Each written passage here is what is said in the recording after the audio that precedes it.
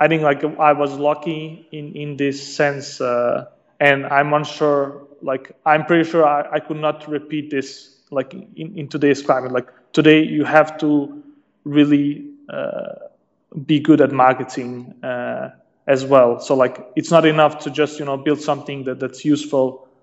You also need to nail the marketing. Welcome to the Conversion Aid Podcast, where we help software entrepreneurs to take their business to the next level. Each week, we interview proven industry experts who share their strategies and insights to help you create software that sells. Here's your host, Amir Khan.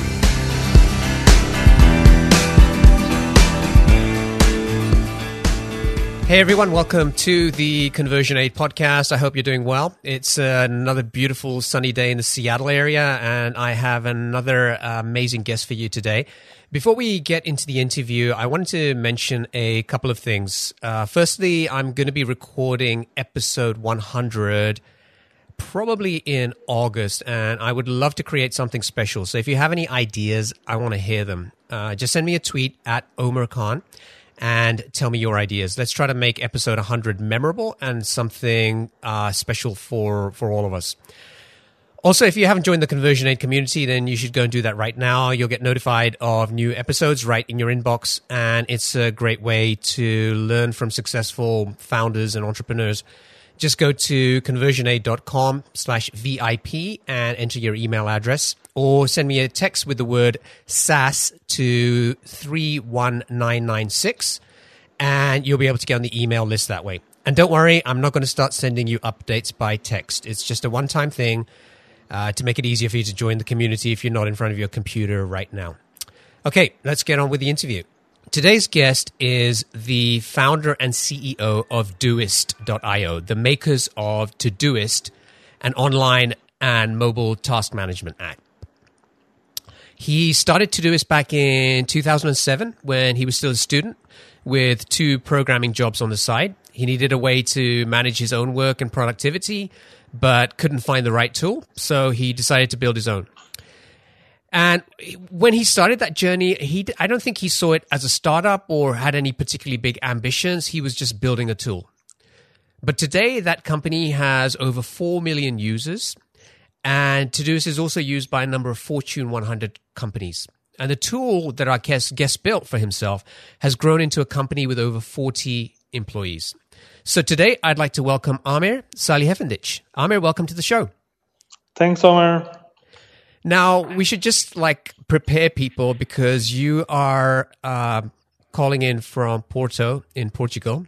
And as we were talking before we got started, there was a bunch of sirens and noises in the background. And you said, people tend to get a little crazy over there on a Friday night, right? So I'm sorry about that. So if there's noise, it's my fault. Yeah, tell everybody out there in the city just to calm down for a little while, right? Cool. Now, one of the first things I like to do is to ask my guests what gets them out of bed, what motivates or inspires them. Is there a favorite quote, or is there something that drives you to do what you do? Yeah, I mean, that's a really good question. And actually, I wanted to present a quote for that, but I think actually that's not really the reason why I get up in bed. I think one of the biggest and most important thing is having a mission, and having an important mission that you think helps other people, helps the world, and that's really what motivates me, is that I think I work on something that has positive impact on people's life. And so we talked about how you'd started Todoist. You didn't have a big mission at that time, right? At what point did this kind of become important for you? So I think a lot of times when you start something, you are not really aware of the implication it has, or the potential it has. And I think a lot of the really great ideas are not really great when you think about them. If you see some of the quotes that people had about the computer in the 40s or 50s, they didn't see that as something that would have huge potential. And the same can be said about the internet or anything else, even like Dropbox or Airbnb. Like people thought they were stupid things that were already sold. And when I started like Todoist, I also didn't really see the implications of it. So I just started a tool, but like when you think more about it, it is much more than just a tool. When I was doing research for this, one of the things that kind of struck me was like how, like you've just been all over the place, right? You were born, I understand, in Bosnia, grew up in Denmark. You initially launched this business from Santiago, Chile. You're now in Porto, in Portugal. You have a team that's spread all over the world. How did it end up like this? Well, that's a really good question. The thing is also something to note is that I had like a detour. So actually, like I became full-time on Todoist in 2012. And between 2007 and 2012, I was doing something else. I was doing a social network mainly in Asia Pacific called Plurk. I have actually also lived in Taiwan for like a year or something, or maybe even longer. So I've been like all around the world, and I don't know. I mean, I like to travel, but I also like to challenge myself and just like, go out and live somewhere else and try to make something happen. I think also like a lot of people are very location specific. Like they think you need to be like in Berlin or London or San Francisco in order to build something. And I think this is like not true. I think like you can be anywhere. And I think also it helps you to have like the broader perspective to visit, many different locations and live in different locations and learn like different cultures and languages. So earlier I had asked you where your headquarters now in Porto, in Portugal, or did you used to be in Chile? And you said no, actually no, and we don't want to have a headquarters. Tell us a little bit about that. What's your philosophy to running your business and managing a team? Basically, like the philosophy is to have a remote company where we are not really constrained by location. So like we can hire the best people from all around the world and help them work together online and also create tools that enable this kind of work. And we think like this is a really, really powerful construct that is only available right now. Like it was not available like 20 years ago or 10 years ago even. That's like what we really want to promote.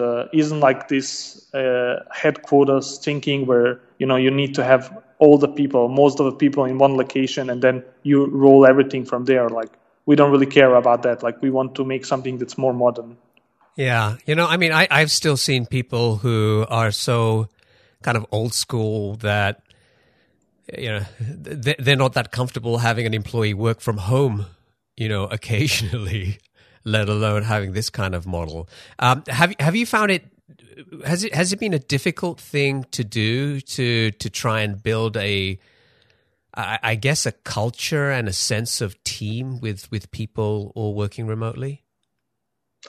I think that's like one of the most difficult challenges, I think. But I mean, I don't really think it's only a challenge for remote companies. It's a challenge for all the companies. And I think also like a lot of companies today evaluate work very badly. So like they evaluate work in terms of, you showing up at work at a specific hour and working like at specific amounts of time. But I think like, this is a very bad way of evaluating work. Like what you should evaluate is the output and the quality of the work that is produced, and not like how it's produced or where it's produced or like how many hours the person has spent on it. And if you can't evaluate the work that people are doing, then like you should not be you should not really have people working for you because I mean so I think like it's really like a problem in today's companies that evaluation of work is really, really tough.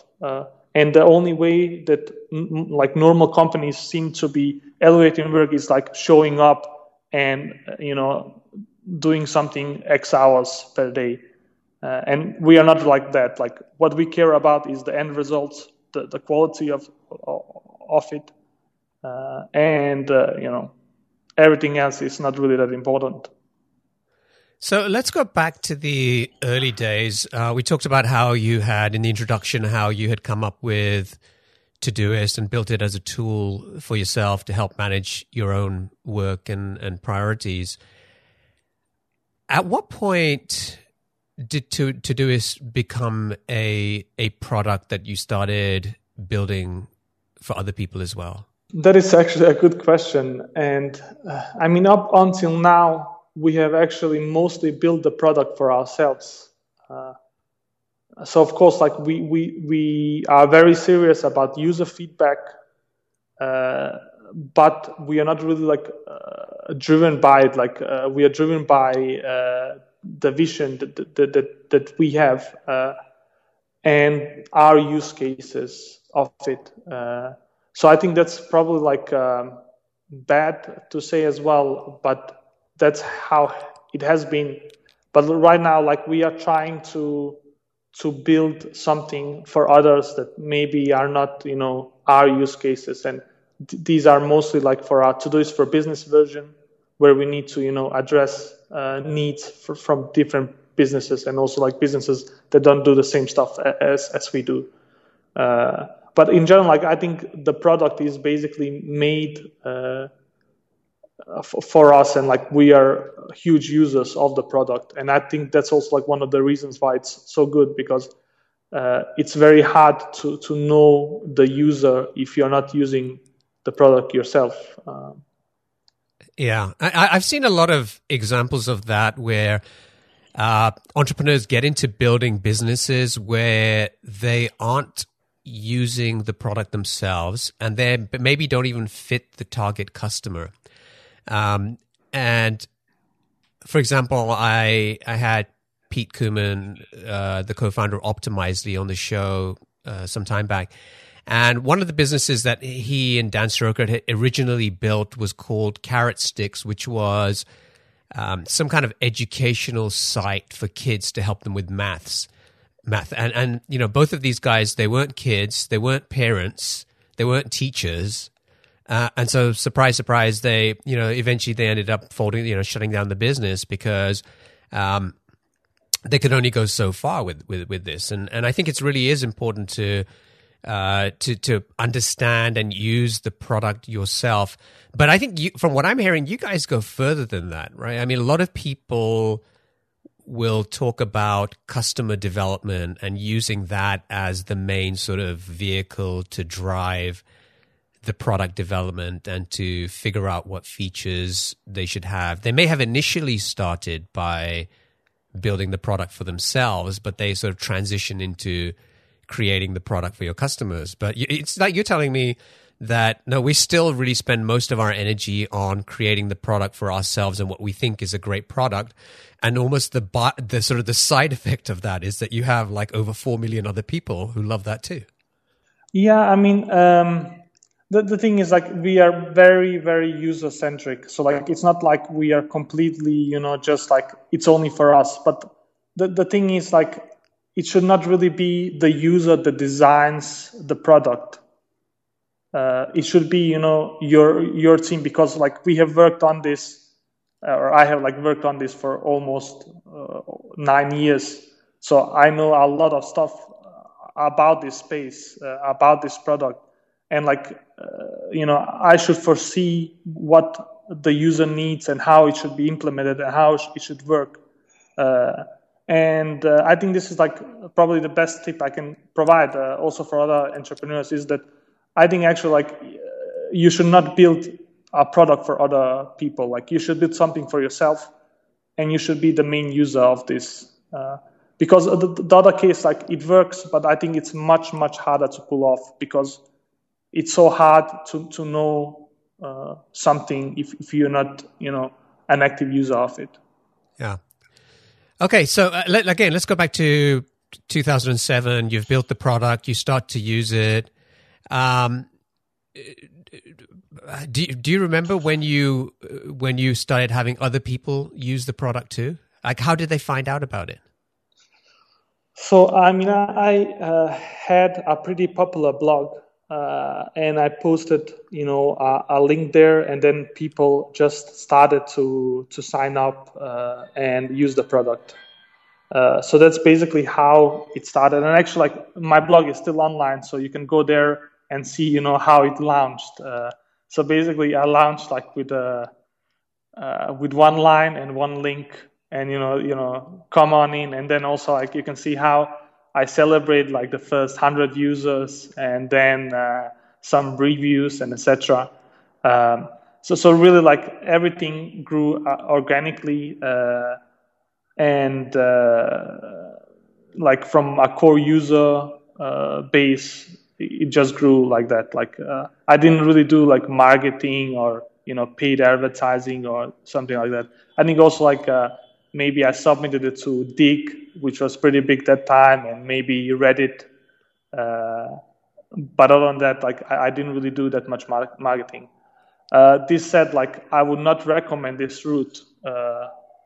And I think, like, some of the hardest parts is figuring out like your marketing strategy, your distribution channels, like how are you going to reach the users. I think, like, I was lucky in this sense, and I'm unsure. Like, I'm pretty sure I could not repeat this like in today's climate. Like, today you have to really be good at marketing as well. So, like, it's not enough to just build something that's useful. You also need to nail the marketing aspect. Yeah, or what you did is starting to, you said you already had a following on the blog, and I think that that's something that I see as well with some entrepreneurs is they start to build that following before they even launch the product.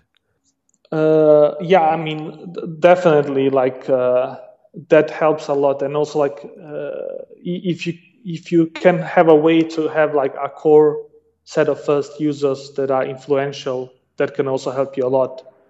But still, like, it's not really enough to have a good product. You also really need to nail the marketing aspect. And what I did, it's probably like very hard to pull off. Like, I think there's luck involved, there's timing involved. And I would definitely not recommend to do this like right now. I saw a blog post, I think it was on your blog from back in 2007, where you said, "We're profitable." Did you remember that one? Yeah. So, yeah, basically, like, I was a student there, and I didn't really want to pay for the server costs. So I just put up a premium version where they needed to pay like for reminders or whatever.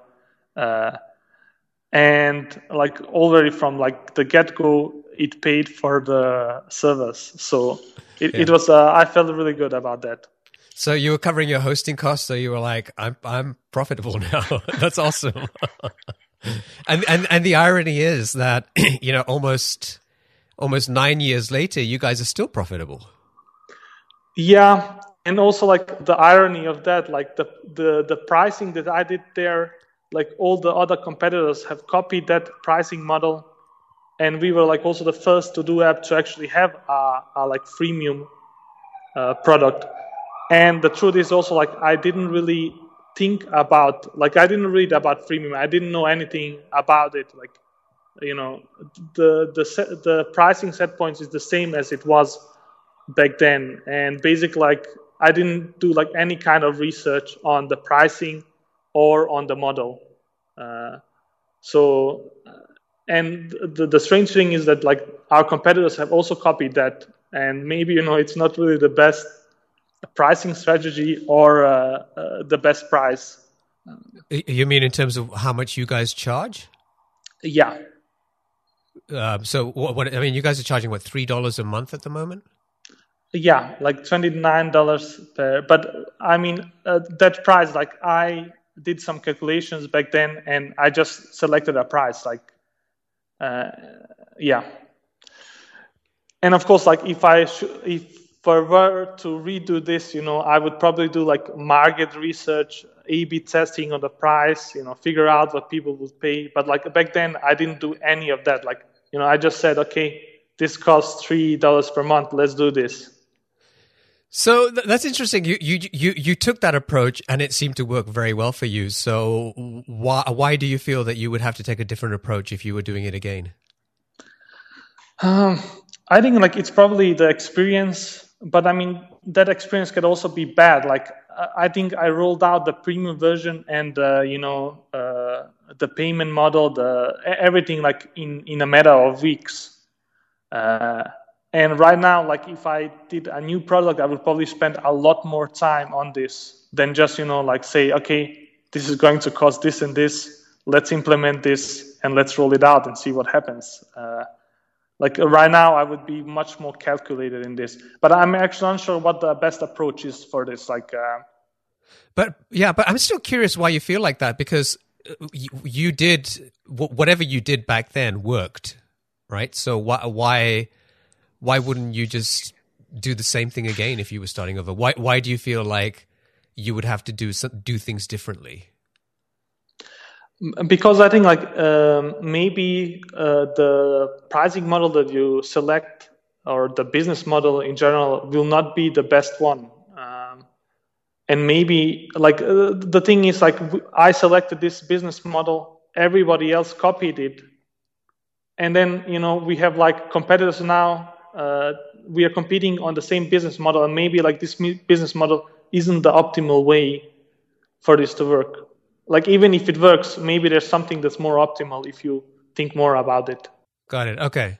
Yeah. So it's kind of like, you kind of went with your gut at the time. You ended up picking something which nobody else was doing. Now it's got to a point where people have copied that, and maybe success is going to come from not doing the same thing over again, but trying to find maybe another different type of model that nobody is thinking about right now.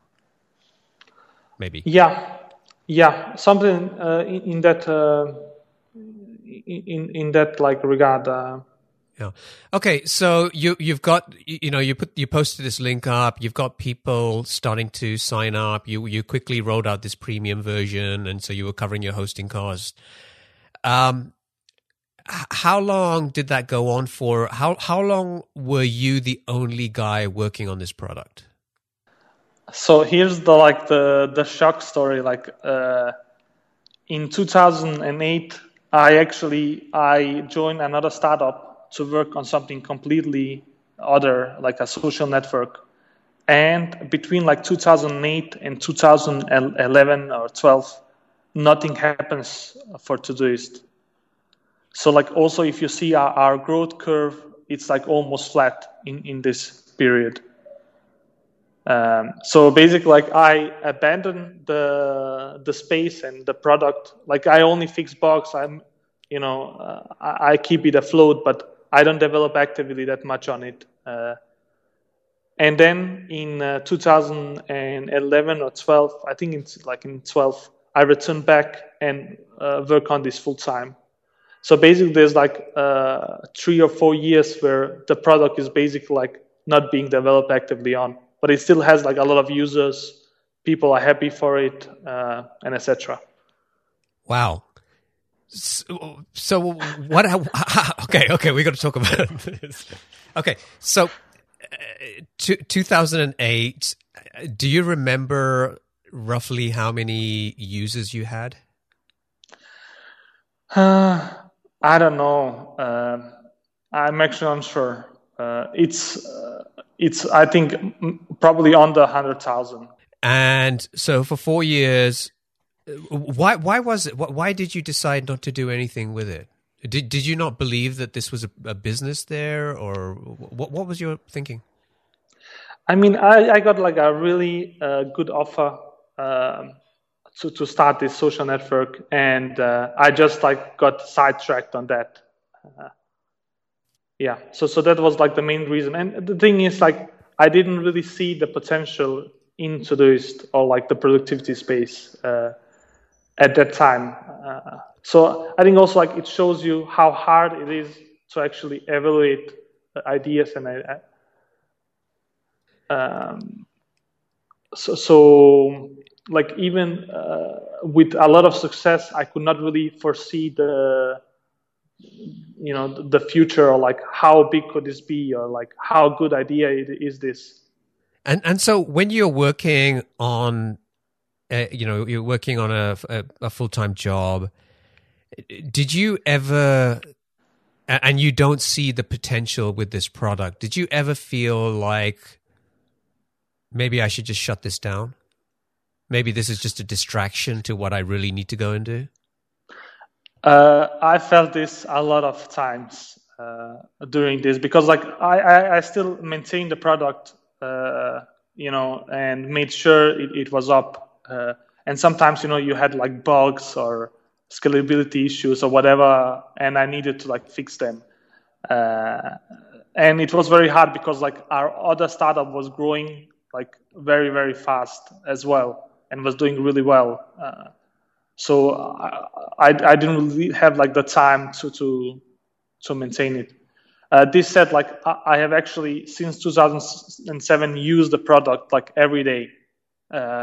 So I never really like stopped using the product, or like I didn't really abandon it as a user. And that's like also why I returned back and did this. So what happened in 2012? Why did you go full time?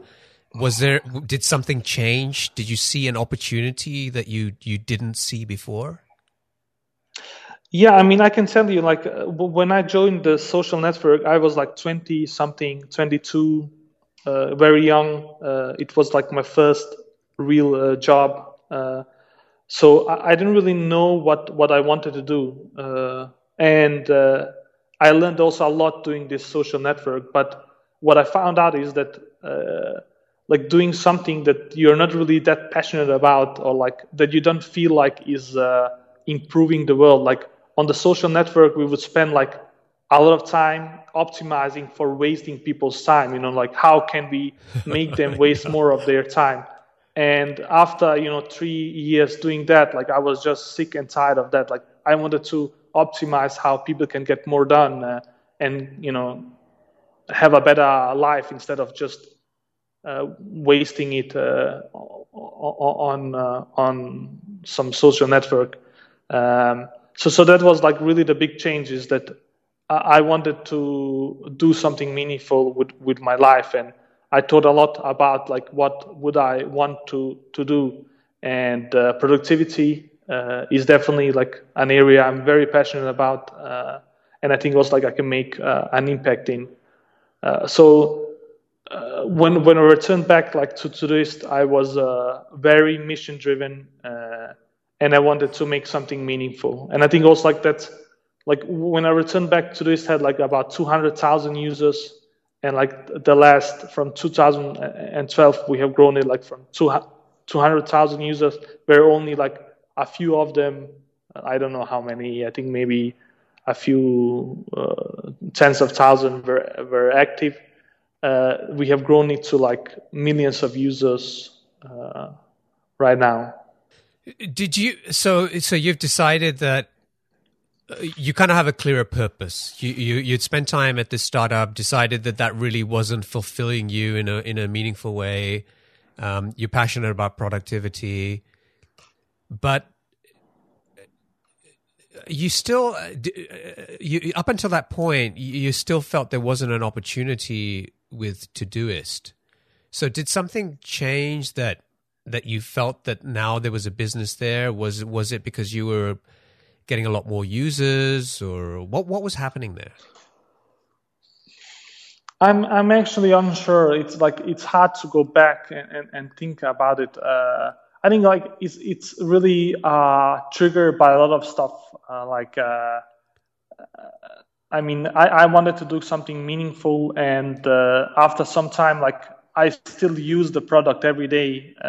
I had a lot of like people, sending me stuff maybe on a weekly basis, where they thanked me for creating Todoist and stuff like that. So like I think that was probably the main motivator, is that I still use the product. I loved it, and I wanted to improve it. And I thought like there was a lot of possibilities there. And especially I think also the mobile revolution triggered also something, like I could see a much bigger picture, especially with mobile in mind. So were you generating enough revenue in 2012 to be able to pay yourself? Not really, but I changed actually that like in a matter of months, I think, because like when I returned back to work on it, I had a lot more experience with like product development, with development in general, with design. So it took me like a few months to make it generate enough revenue to pay for my own salary. And then at what point did you hire your first employee? I mean, I did it pretty fast. The thing is, like, I had a support section on Todoist, and I was like getting a ton of emails. And like I would just spend a lot of time doing support emails. And at the beginning, I just hired somebody to do that, and that was like a huge relief because, like, I could just focus on development after that. So I think like pretty much very fast after I returned back, I hired the first support person. I've been on the Todoist forum, and it's a group of very passionate people who have some very strong ideas about how the product should be built. And the one thing that struck me was that it must be really hard because there are people out there who either sort of look at Todoist and say, no, you need to kind of simplify it more and go this direction. And I've seen other people saying, no, it should be more like a Kanban board and like Trello or something like this. And so have you found that has that been a challenge, dealing with that kind of constant input from your users about what you should be doing with the product? I know you said that you continue to really focus on building a product for yourself, but how do you deal with this sort of constant sort of demands from users about what they want to see from the product? I mean, I think that is like a very fine balance. Like, I think user feedback is very, very valuable, and we really value that a lot. But I think also like you really need to filter that feedback and prioritize on it, because like every user, especially for something that's so personal as Todoist, like have their own ideas of how this should work. So like you can build a product that's suited for a million different users. So you really like need to look at the feedback, filter it, and focus on the important aspects. And I think that's really, really a huge challenge. And I think also like for new people that are entering this, like you should really like the user feedback that you get should be filtered, and you should like really think about it. Like maybe the solution they really want isn't the one that they want. Maybe there's another way to solve their problem. And a lot of users, when they come with feedback, they also provide a solution. But like a lot of times, that solution is not really a great one. All right, that wraps up part one of the interview with Amir Salihefendic. You can listen to part two of this interview in episode 85, where we'll talk more about the importance of finding the right distribution channels to reach the right users and customers for your product, why Amir believes that building a minimum viable product too quickly can actually be a bad idea, how he manages his team of 40 people who all work remotely in an environment where they have very few meetings, and how he manages his own day and priorities, and some of the key lessons that you can learn from there to help you become a more productive entrepreneur. Until then, take care. Thanks for listening to Conversion Aid, the podcast that shows you how to take your business to the next level and create software that sells. But things don't have to end here. Head over to conversionaid.com/VIP and get yourself on the free VIP list where we share special insider content and news about upcoming episodes.